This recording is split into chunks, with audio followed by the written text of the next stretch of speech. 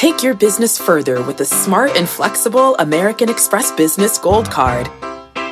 You can earn 4 times points on your top 2 eligible spending categories every month, like transit, U.S. restaurants, and gas stations. That's the powerful backing of American Express. 4 times points on up to $150,000 in purchases per year. Terms apply. Learn more at americanexpress.com/businessgoldcard. Homes.com knows that when it comes to home shopping, it's never just about the house or condo. It's about the home. And what makes a home is more than just the house or property. It's the location and neighborhood. If you have kids, it's also schools, nearby parks, and transportation options. That's why Homes.com goes above and beyond to bring home shoppers the in-depth information they need to find the right home. And when I say in-depth, I'm talking deep. Each listing features comprehensive information about the neighborhood, complete with a video guide. They also have details about local schools with test scores, state rankings, and student-to-teacher ratio. They even have an agent directory with the sales history of each agent. So when it comes to finding a home, not just a house, this is everything you need to know, all in one place. Homes.com. We've done your homework. My mission is simple: to make you money. I'm here to level the playing field for all investors. There's always a bull market somewhere, and I promise to help you find it. Mad Money starts now.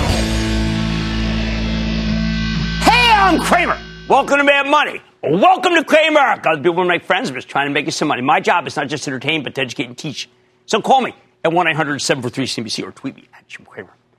Every time President Trump says something inflammatory that panics Wall Street and sends the stock market plummeting, like we saw on Friday, you got to remember that this president doesn't want stocks to go down. He wants stocks to go higher. And that's how you get a day like today where the Dow gained 270 points, S&P climbed 1.1%, and the Nasdaq pole vault at 1.32%. Trump knew that things looked bad after Friday's sell-off. So he decided to say something positive about the negotiations with China, and that turned things around. Did he call them? Did they call him? Was there even a call? People, that's almost beside the point. On Friday, the president took a harsh stance, talking about boosting tariffs and demanding that American companies leave China immediately. Now he says the Chinese called him and they're willing to negotiate.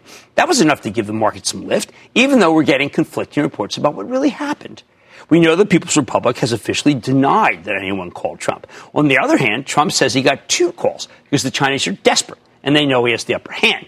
Who's telling the truth? I got to tell you, I was amazed at how quickly most of the media rushed to decide that the Chinese Communist Party is more credible than the White House. Don't be wrong. I recognize that our president likes to engage in what he calls truthful hyperbole. But China is an authoritarian one-party state. It's not like their government has any reputation whatsoever for honesty. More importantly, we don't care. We don't care who did what. We care what they're saying publicly. I mean, Trump's signaling a willingness to deal. China's chief negotiator, Vice Premier Liu He, says he's willing to resolve things through consultation and cooperation. Remember, this trade war is much worse for China than it is for us. And if you don't believe that, you're just not willing to accept facts. They're being hurt by the tariffs, and they need a deal.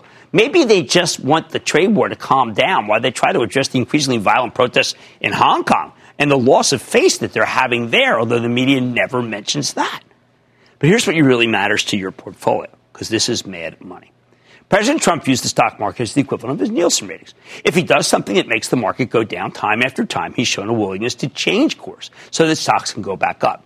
That's why it's almost always a mistake to sell into the teeth of presidential tweet and do sell-off like it was on Friday. If you want to take something off the table now that the market's bouncing back, hey, be my guest. The important thing, though, is that you got to filter out the emotional day-to-day noise so you can make a clear-eyed assessment of what's really going on here. Let me tell you what I see. First, I still believe a quick trade deal is highly unlikely. The White House isn't trying to get China to just buy more American-made agricultural equipment or foodstuffs these days. We are long past that. The president wants the Chinese government to cut out their many unfair trade practices, which would amount to a wholesale change in how the PRC does business. He wants American companies out of China pronto because they won't change. I think you need to view these on-again, off-again negotiations as a way of giving U.S. companies more time to pull up stakes and leave. The bluster always contains the same rhetoric about this stuff. You got to understand, Trump believes his tariffs can cause a serious recession in China, which would give him the upper hand and let him win real concessions, and he doesn't care about the cost to us or the rest of the world. World war. Who knows? It may be an exaggeration when Trump says they're losing billions of dollars and millions of jobs, so the tariffs are indeed hurting them.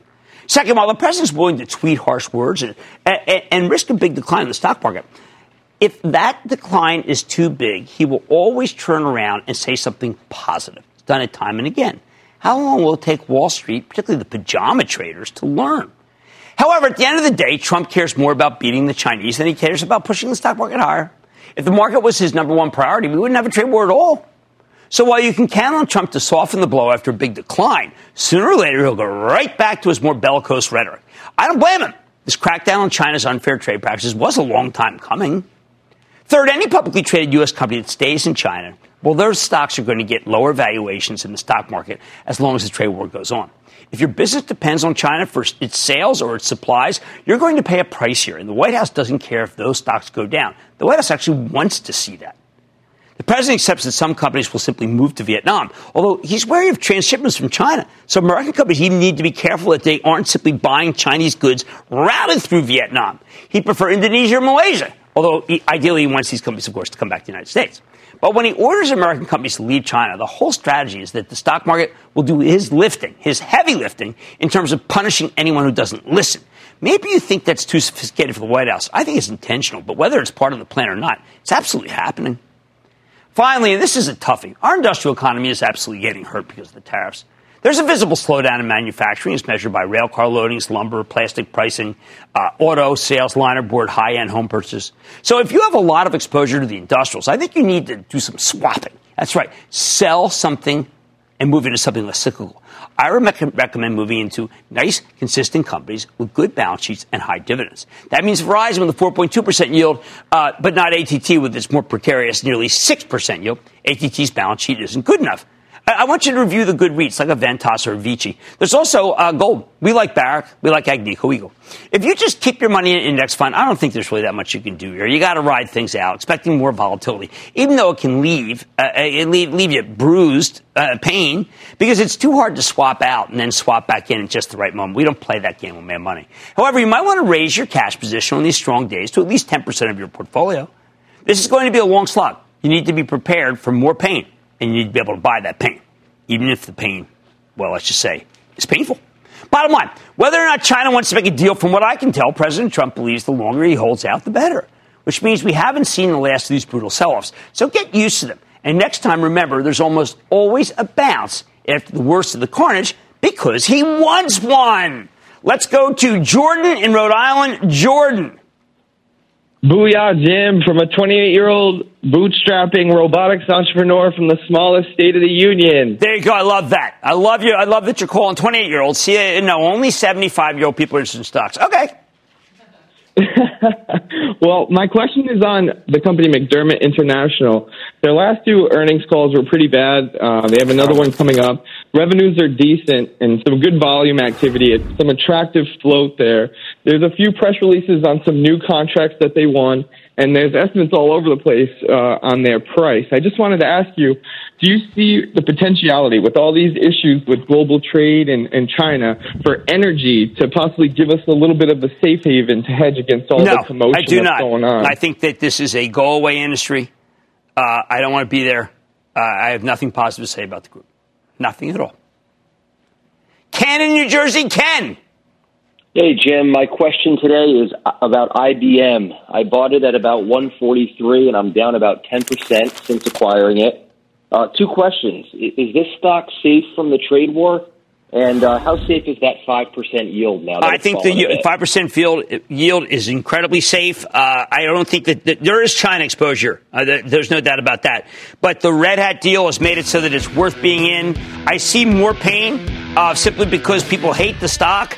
But there's really no reason to despise it as much as the sellers do now. It makes no sense to me. All right. There's two certainties in this market.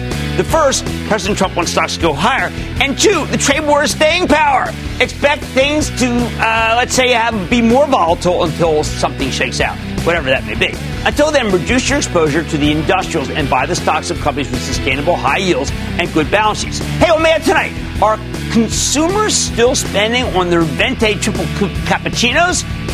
The ones with skim like I order? I'm talking with the CEO of Starbucks to find out. Then, have you heard about the war that's broken out this month? No, we're not talking about the trade war. We're talking about the great sandwich debate of 2020. I'm looking for ways to profit off of chicken sandwich mania that's ruffling feathers across the U.S. And how a $7.6 billion deal is transforming the animal health space. So stay with Cramer. Don't miss a second of Mad Money. Follow @Jim Cramer on Twitter. Have a question?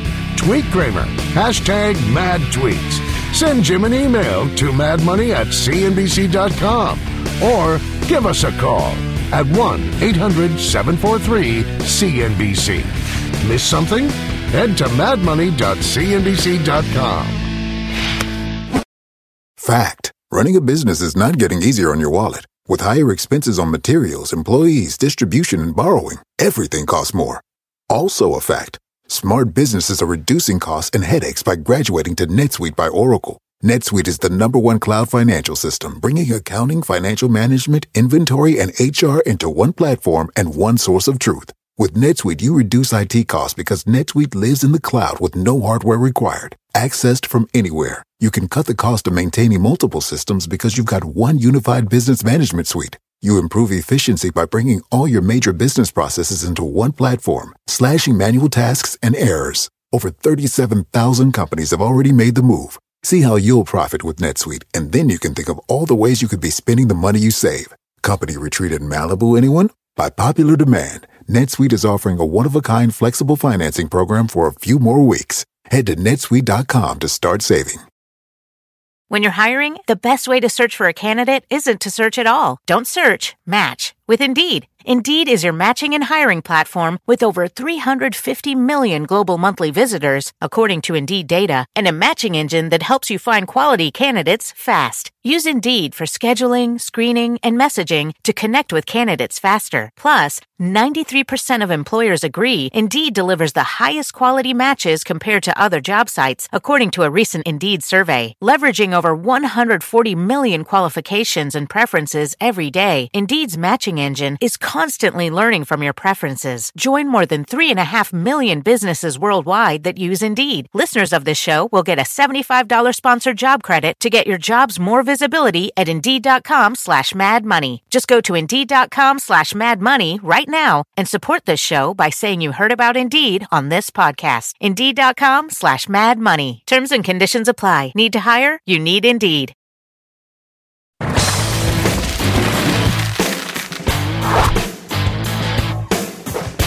Contrary to what you might have heard, you can teach an old dog new tricks. Just look at Starbucks. For years, the coffee kingpin stock was stalled, pretty much doing nothing. Stuck in the 50s. Then in 2017, longtime CEO Howard Schultz steps down. Kevin Johnson, a tech guy from Juniper Networks, take his place. A lot of people were a little confused about why a chain of coffee shops would bring in someone from Silicon Valley as CEO.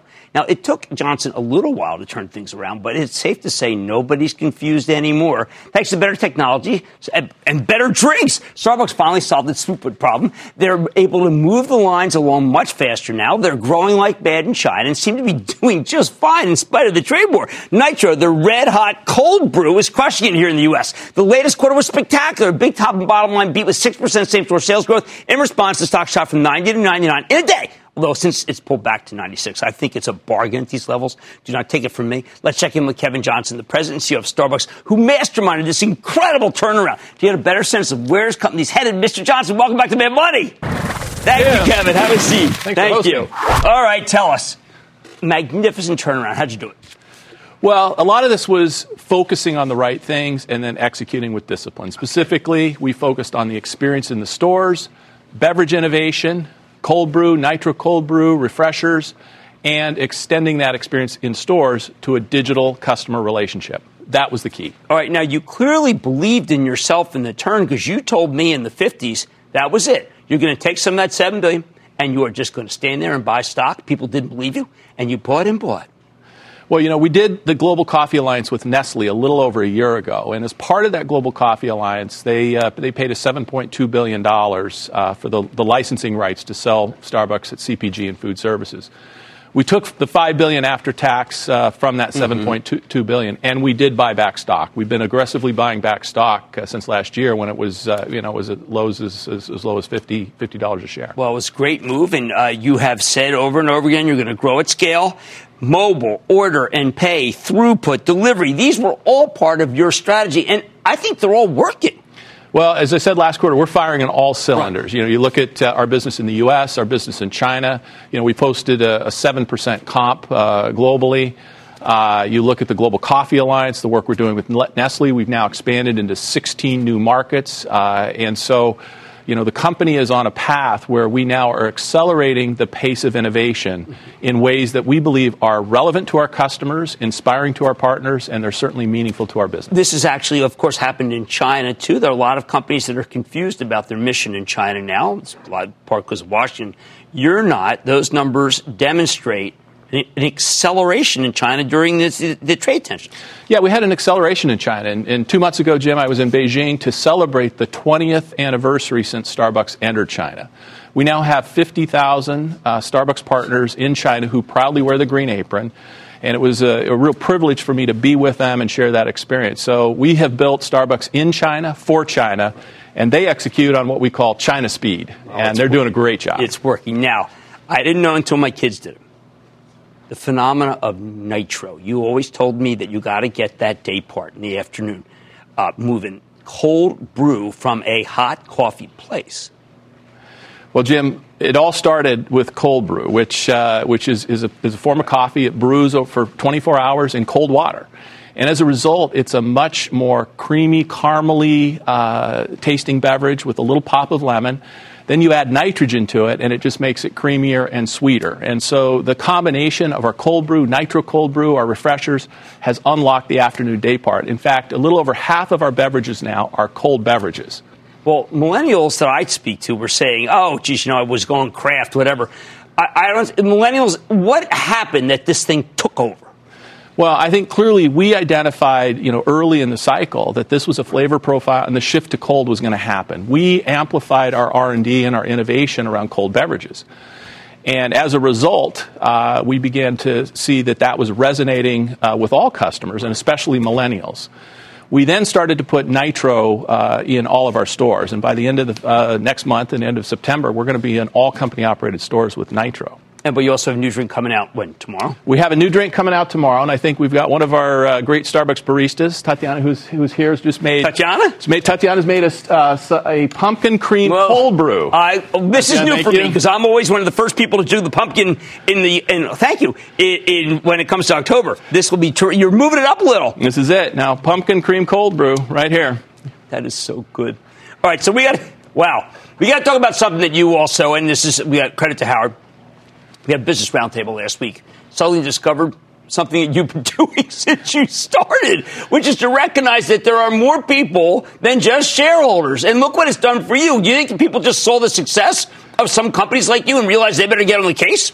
Well, I think one of the most special things about Starbucks is that we have a mission and a purpose that is grounded in humanity and a purpose that goes far beyond the pursuit of profit. And I give Howard Schultz and all the leaders that came before me all the credit in the world for this. They operated the company this way from day one. And that means we're going to invest and take care of our partners, whether it's healthcare, college achievement. Veterans, you're probably the best there is. Well, we just exceeded the 25,000, the goal of hiring 25,000 veterans or military spouses. We've exceeded that goal 3 years early, and we are now on a run rate of hiring 5,000 veterans a year. And so all of those things, add up to what we're doing to really drive a purpose that goes beyond the pursuit of profit. We did know the lines were too long. Mine is still too long in between 7:30 and 8, but that's okay. It's a small format. The notion of technology as being what was necessary in order to get to scale played into your strong suit. So what did you learn at Juniper that helped you at Starbucks? Well, certainly 32 years in the tech industry and, 16 years at Microsoft and at Juniper. Two things. Number one, modern day retailers have to create an experience in the store, and then they have to extend it with a digital customer relationship. And at Starbucks, when I joined the board over a decade ago, we started on that journey. And today, you look in the U.S., we have over 17 million active loyalty members. They use the mobile app regularly. 42% of our tender is from loyalty members on, payment on that mobile device. So the importance of that customer connection.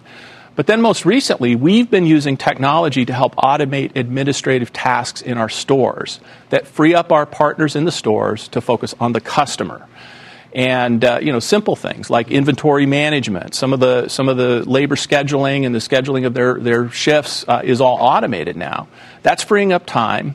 Partner engagement is up, and customer connection scores are at an all-time high. Now, talk to me about Brightloom, because I think it's important because of who's running it.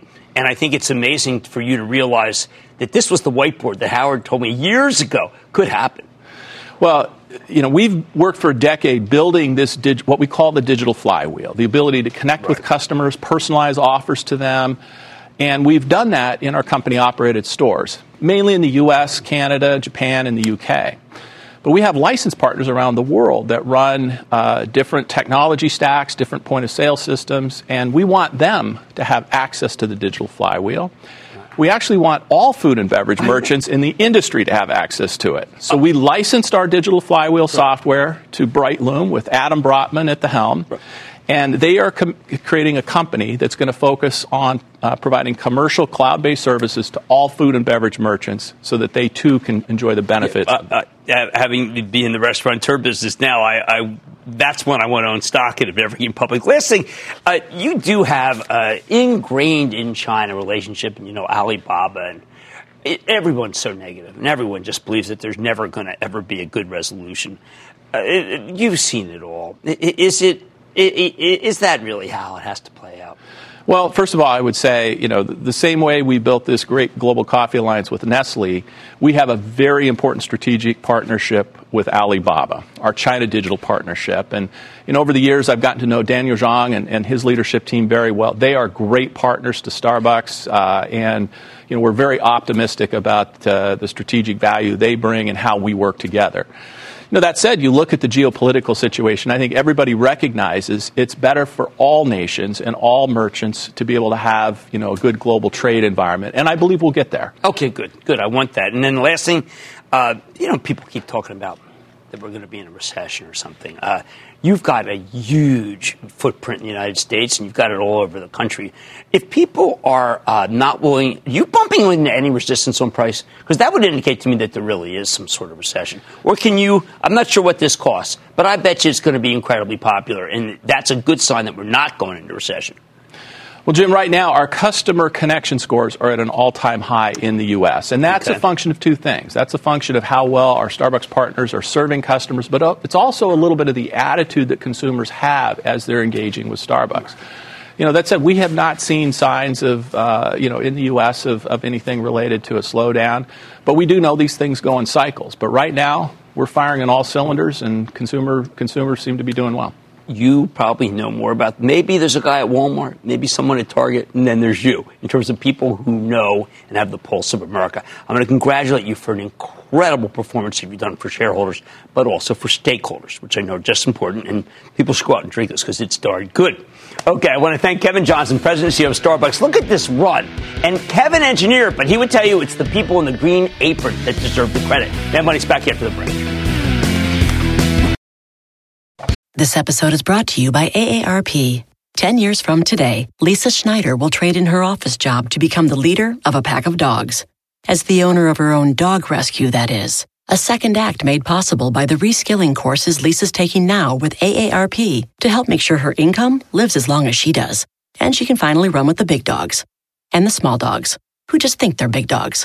That's why the younger you are, the more you need AARP. Learn more at aarp.org/skills.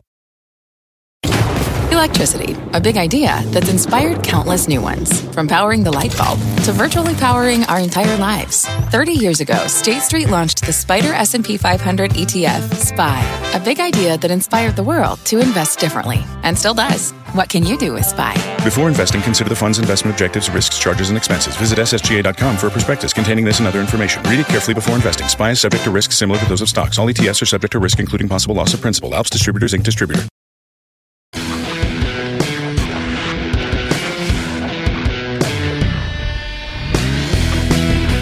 Forget the trade war for a moment. Tonight, we've got a whole new war to cover.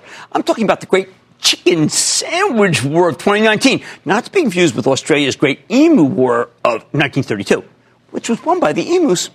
For those of you who have the good fortune not to be on Twitter, man, were they killing me today? I mean, you believe it? Bring it on! The chicken sandwich war is a vicious duel to the death between Chick-fil-A, the defending champion, and Cramer fave Popeyes, which I used to call Popeyes, but I've learned, the fabulous fried chicken chain that just rolled out their very first chicken sandwich earlier this month, which is impossible to get because it's so hot. In less than 2 weeks, the new Popeyes sandwich has become a viral sensation, fueled by their savvy use of social media. You've even got the Popeyes and Chick-fil-A accounts tweeting at each other, which is, holy cow, that is good marketing, even if it's a little freaky when brands pretend to be people. Still, you can see why this Popeye sandwich is caught on. This thing, I mean, just look at this thing. I mean, I'm talking about glorious. But we're not here to conduct a blind taste test or figure out who is the better chicken sandwich. This is Mad Money, not Mad Chicken, certainly not Mad Cow. So there's only one question we're interested in. How can you make money off the great chicken sandwich war? Okay, this gets a little tricky, frankly. You may not know this, but Chick-fil-A has actually become the third largest restaurant chain in America by sales. That's behind only McDonald's and Starbucks. And they're number one in the quick-serve chicken space. There's a good reason you don't know this, though, because Chick-fil-A is a privately held company, meaning there's no way for you to invest in its success. That's too bad, because the fundamentals, they're fabulous.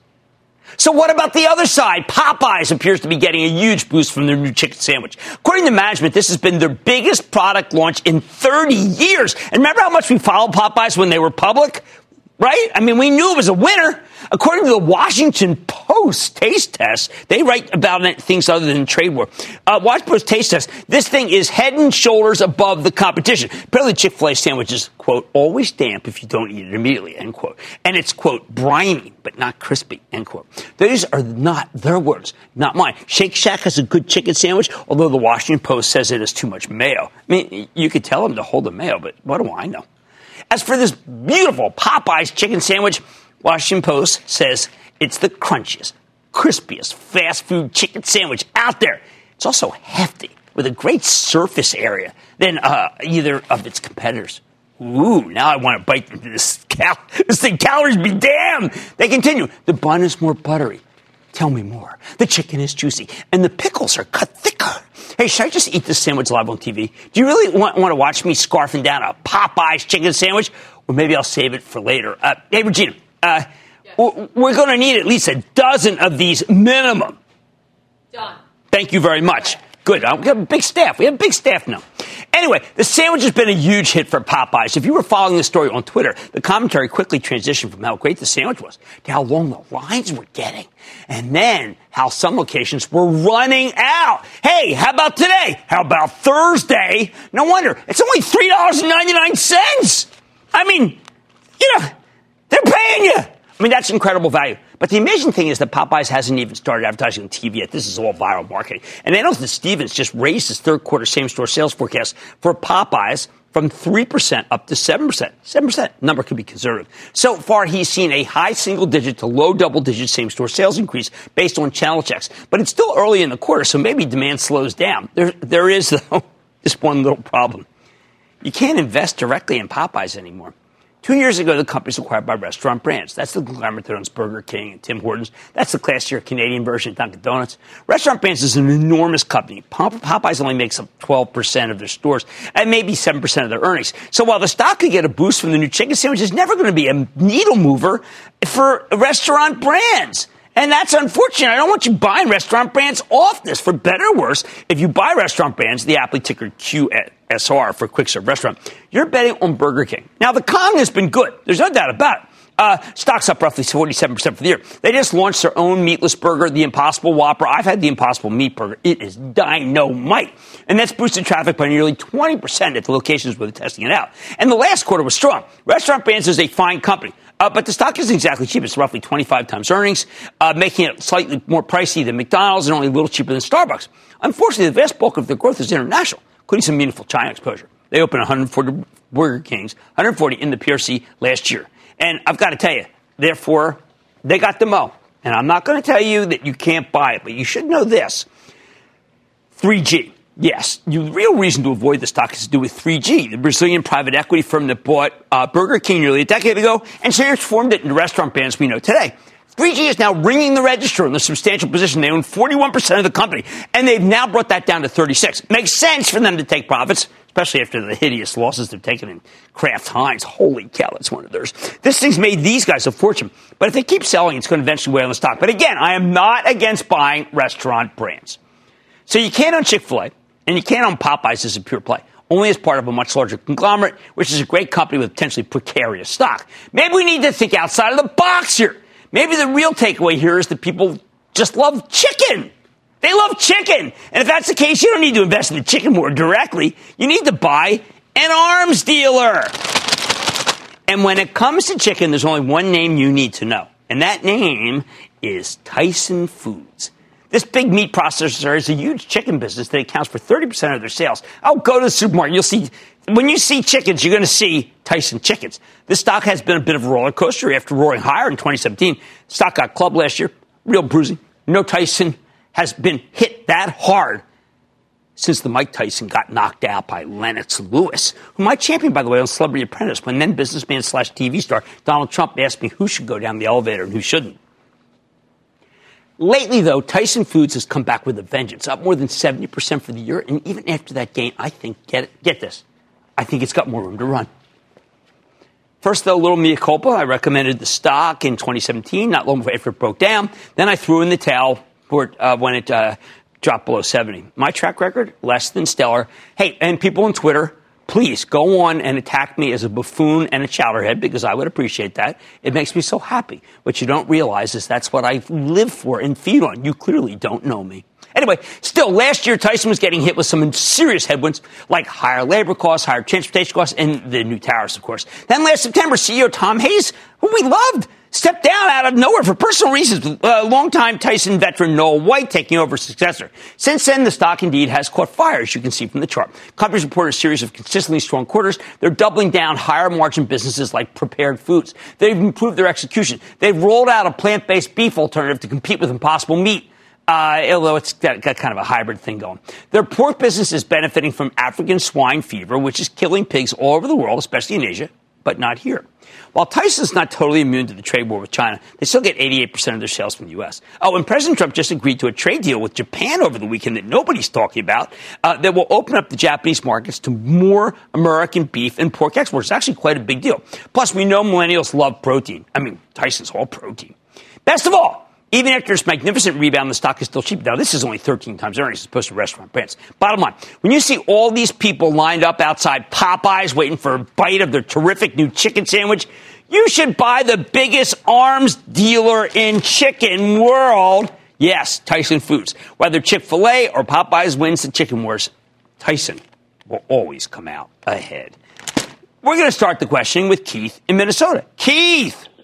Hey, Jim, it's Keith. I have a position on Cisco, SYY. Just wondering what your opinion is. They had a I like both Cisco's. Last quarter. I like both Cisco's. CSCO, Chuck Robbins. Okay, the quarter wasn't perfect, but it was all right. And then Cisco, SYY, the one that you own, wow, that was a shoot-the-lights-out quarter. I get to interview Nelson Peltz in September at Delivering Alpha, and we may have to try to bring that up just momentarily. I'm really talking much more, of course, about Procter & Gamble and David Taylor. But now let's remember, as we await a supreme leader to emerge in this clucking chicken sandwich war, I'm recommending you go right to the source and add Tyson Foods to your plate. Stocks run a lot this year, but hey, it's a bargain versus, say, Restaurant Brands, which owns Popeyes, but I'm not against that one either. Much more Mad Money Hit. Is Elanco barking up the wrong tree when it comes to its purchase of Bayer's animal health business? I'm giving my take on the company's decision to pounce. Then, how this market's pajama party could be impacting your portfolio's potential. And all your calls rapid fire in tonight's edition of Lightning Round. So stay with Cramer.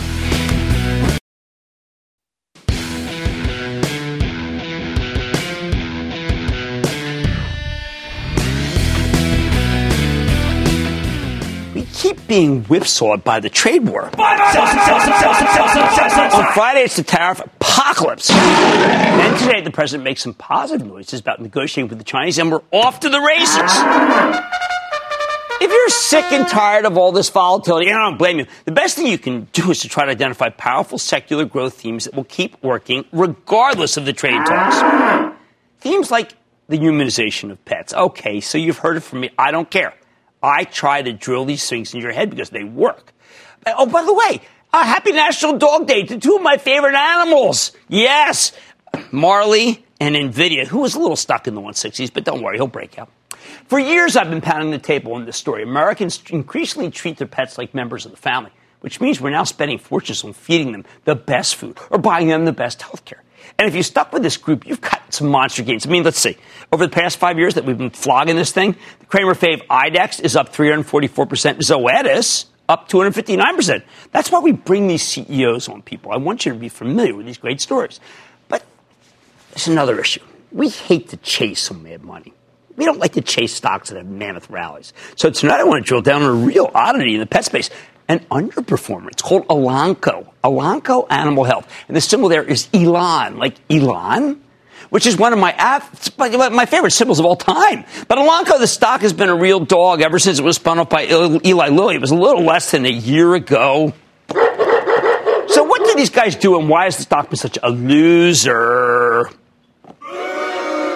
Elanco's basically a pharmaceutical company, but for animals, okay? They're the number one maker of feed additives. They're a major developer of vaccines and anti-parasite drugs, and they have some treatments for a variety of common pet problems like osteoarthritis and ear infections. The company's a lot more livestock-oriented, though, than most of our humanization of pets plays. We don't like that. It still does get 35% of its sales from the business related to companion animals, though. If that's the case, why has the stock been such a disappointment? First off, it's only been a disappointment if you didn't listen to me when I warned you to stay the heck away from this one shortly after the IPO, when the stock spiked 50%, which made no sense to me at all. I said Elanco was too expensive versus the group, and it was trading at $34.90, and I was dead right. Stock's now trading below 26. Initially, it hung in there, but after trading sideways for 9 months, Elanco's experienced a horrific breakdown over the course of August. I mean, this is incredible. That's a huge decline. Even though the company's reported a string of let's call them inconsistent quarters since the IPO, that wasn't what did the stock in. The culprit? Late last month, we started getting reports that Elanco was in talks with Bayer, that's B-A-Y-E-R, we call it Bayer, to acquire their animal health division. And last week, the companies confirmed that Elanco is paying $7.6 billion in cash and, more importantly, stock, which helps drive down the stock for Bayer Animal Health. When the news broke, the stock quickly lost 8% of its value in a single session. And it would have been down more if it hadn't already been hammered by the rumors that this deal was coming. Now, why does Wall Street hate this transaction? A couple reasons. When Elanco was spun off by Eli Lilly, the parent company left them with a substantial amount of debt, $2.5 billion worth.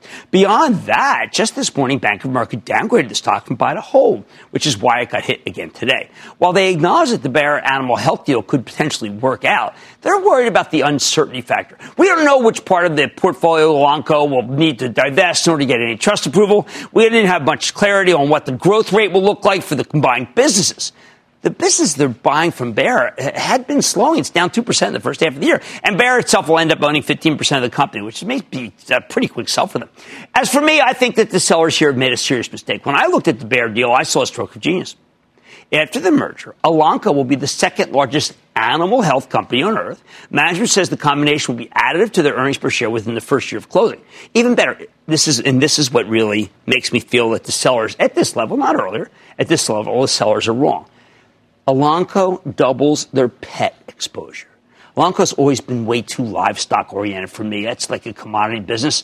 I couldn't recommend them on participating in the humanization of pets bull market. That's about to change. After the merger, Elanco will be split 50-50 between companion animals and livestock, which means it will be a legitimate humanization of pets play, and that's huge. Best of all, there's another aspect of this deal that I haven't seen many people address. You got to understand that Bayer's a motivated seller. The gigantic German conglomerate is still trying to digest its last enormous and, yes, stupid acquisition, the $63 billion takeover of Monsanto, which came with some major unexpected liabilities related to Roundup, the herbicide that allegedly causes cancer. These Roundup lawsuits are popping up like, well, weeds. And now we have no idea how much it will cost for Bayer to settle them all, and they're going to have to. Hence why Bayer stock has been a slow-motion disaster for the past few years. And this is much different from the J&J situation that everybody's talking about. J&J was $500 million loss, but you know what? Some people were looking for $17 billion. No one was less than $1 billion, and J&J is going to appeal. This is very different. This Bayer thing, they really need the money. If Bayer feels like it needs to raise some cash, then maybe Elanco's getting a great opportunity thanks to a really motivated seller. Even the bears in this deal concede that Elanco's paying less for Bayer Animal Health than most people expected. So I think you've got a very intriguing situation here thanks to the Bayer deal. Elanco's earnings should get a substantial boost. At the same time, it will make a lot more sense as a humanization of pet story. Yet Elanco stock's been pummeled. It's down from $35 to $26 today. I don't care how much uncertainty there is surrounding this merger. At these levels, I got to tell you, it's baked into the price. Look, Elanco set a new all-time low today. Right now, it sells for 20 times next year's earnings, 18 times the 2021 numbers, when the upside from the Bayer deal should really start kicking in. 11 months ago, Elanco was selling for more than 30 times earnings when I told you, sell. But now it's down here at 18 times earnings. I like it. Bottom line, I'm a big believer in the humanization of pet story, and thanks to the acquisition of Bayer Animal Health, Elanco will finally have enough pet exposure to really participate in the phenomenal bull market in the humanization of pets. Yet the stock has sold off hard because investors are nervous about the deal. I recommend taking advantage of their misguided panic, and I recommend buying shares in Elanco. Stick with Cramer.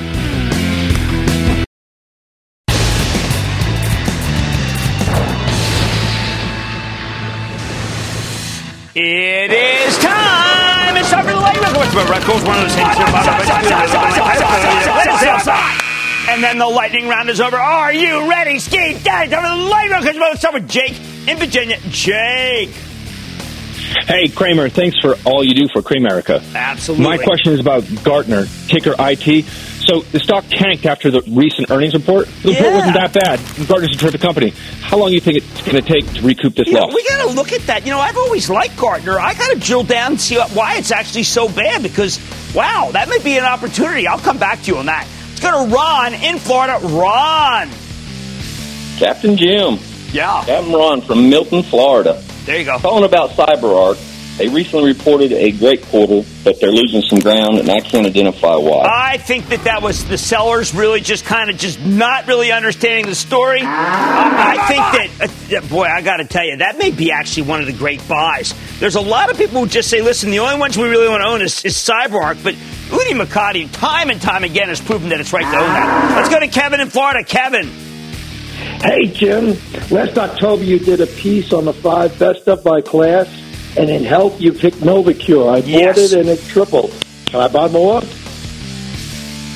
Don't buy more, but we had the company on, Mr. Doyle on recently, the chairman. And look, I believe in the story. As a matter of fact, I would say the opposite, which is that if you bought some on my recommendation, you trim a little. Because it's been, I mean, we liked it in the teens, for heaven's sake. How about we go to Trish in New York? Trish. Hi. Hi. I'm calling about Blue Mobile. Is it a keeper, or should I sell it? Sell. I don't know, maybe I made my point. Let's go to Dylan in Georgia. Dylan. Hey, Jim, how's it going? So you're not related to Dylan or Dylan, are you? I'm sorry. What's the stock? Vermilion Energy. Oh, man, I've been using this button too often. No, we don't want anything energy. I mean, no, the only thing we want energy is nitro, the drink. Jim in Colorado. Jim. King Cramer. Yeah.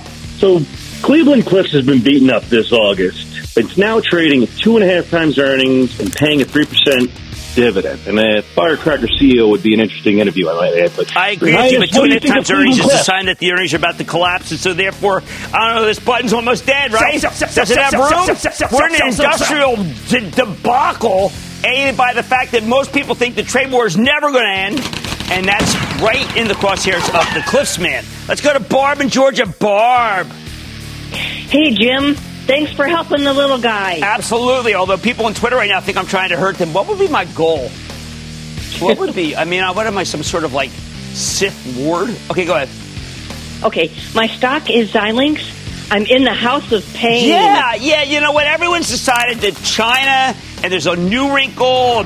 Look, here's the way I feel about Xilinx. You would be foolish to give up at 101. I think that it's going to pay. It's in the purgatory right now, but it's really good company with a lot of great infrastructure for 5G. Brian in Minnesota. Brian. Cramer, I'm here. All right, Brian. Wondering when we can start buying financial stocks again, specifically Morgan Stanley. No, we're not going to buy any financials until they go lower because they're just too much. Again, there's too much in confusion. As long as the yield curve stays the way it is, no one's going to recommend any stock that is like Morgan Stanley, even as Morgan Stanley is a great stock. You have to hold it, but don't buy. If any one of these guys would ever come on, we would know. But they don't like to come on. So what are we supposed to do? Do their bidding? I'm not doing their bidding. Let's go to Bob in Missouri. Bob. Yeah, Jim, thanks for taking my call. Of course. Watch every night. Okay, thank you. Had a stock that's been downgrading for about 2 or 3 weeks now. Should I hold or sell AMD? No, you should buy it. Why do you include only hold and sell in the menu? We're talking about Lisa Su, who may be our foremost CEO of this era. I say buy Advanced Market. And that, ladies and gentlemen, conclusion of the Lightning Round. The Lightning Round is sponsored by TD Ameritrade.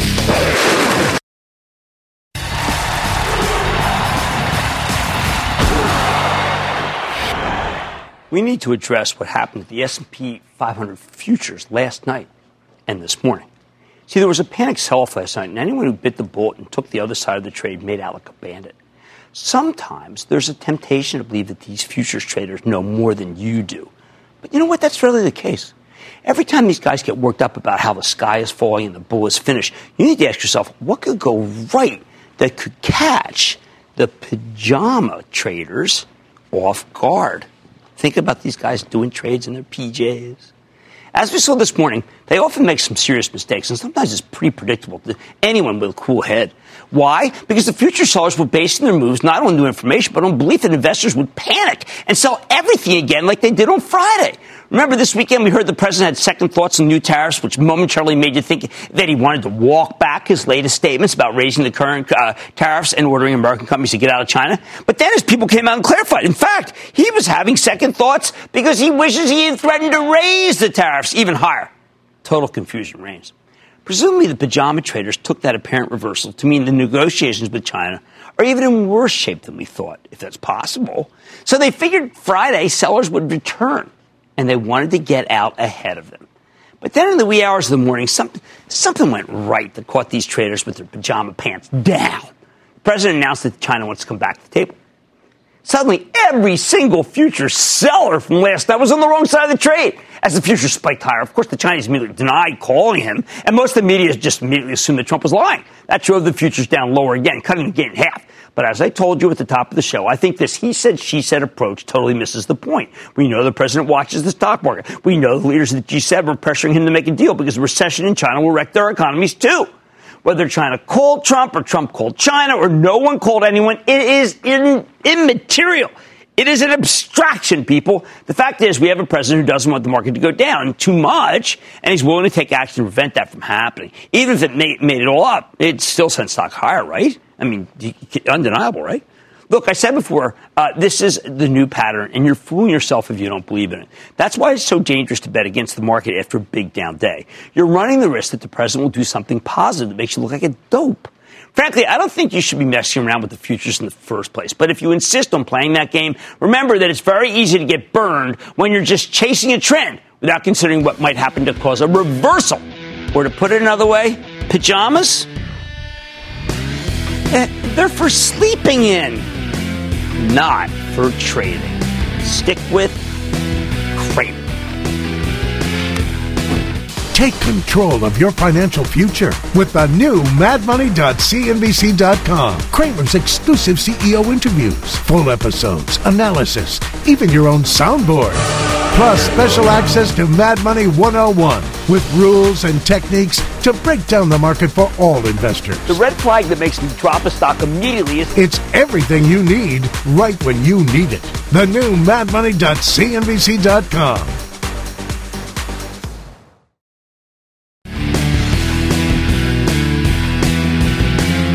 The Bell, an Oklahoma judge orders J&J to pay $572 million for its let's say, hand in the opioid crisis.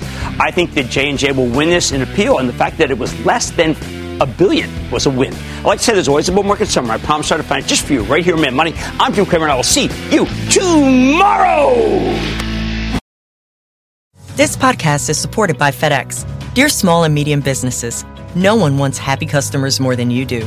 That's why FedEx offers you picture proof of delivery, packageless and paperless returns, as well as weekend home delivery to 98% of the U.S. on Saturday and 50% on Sunday. See the FedEx service guide for delivery information. FedEx Ground service is also faster to more locations than UPS Ground. See what FedEx can do for your business. Absolutely, positively FedEx.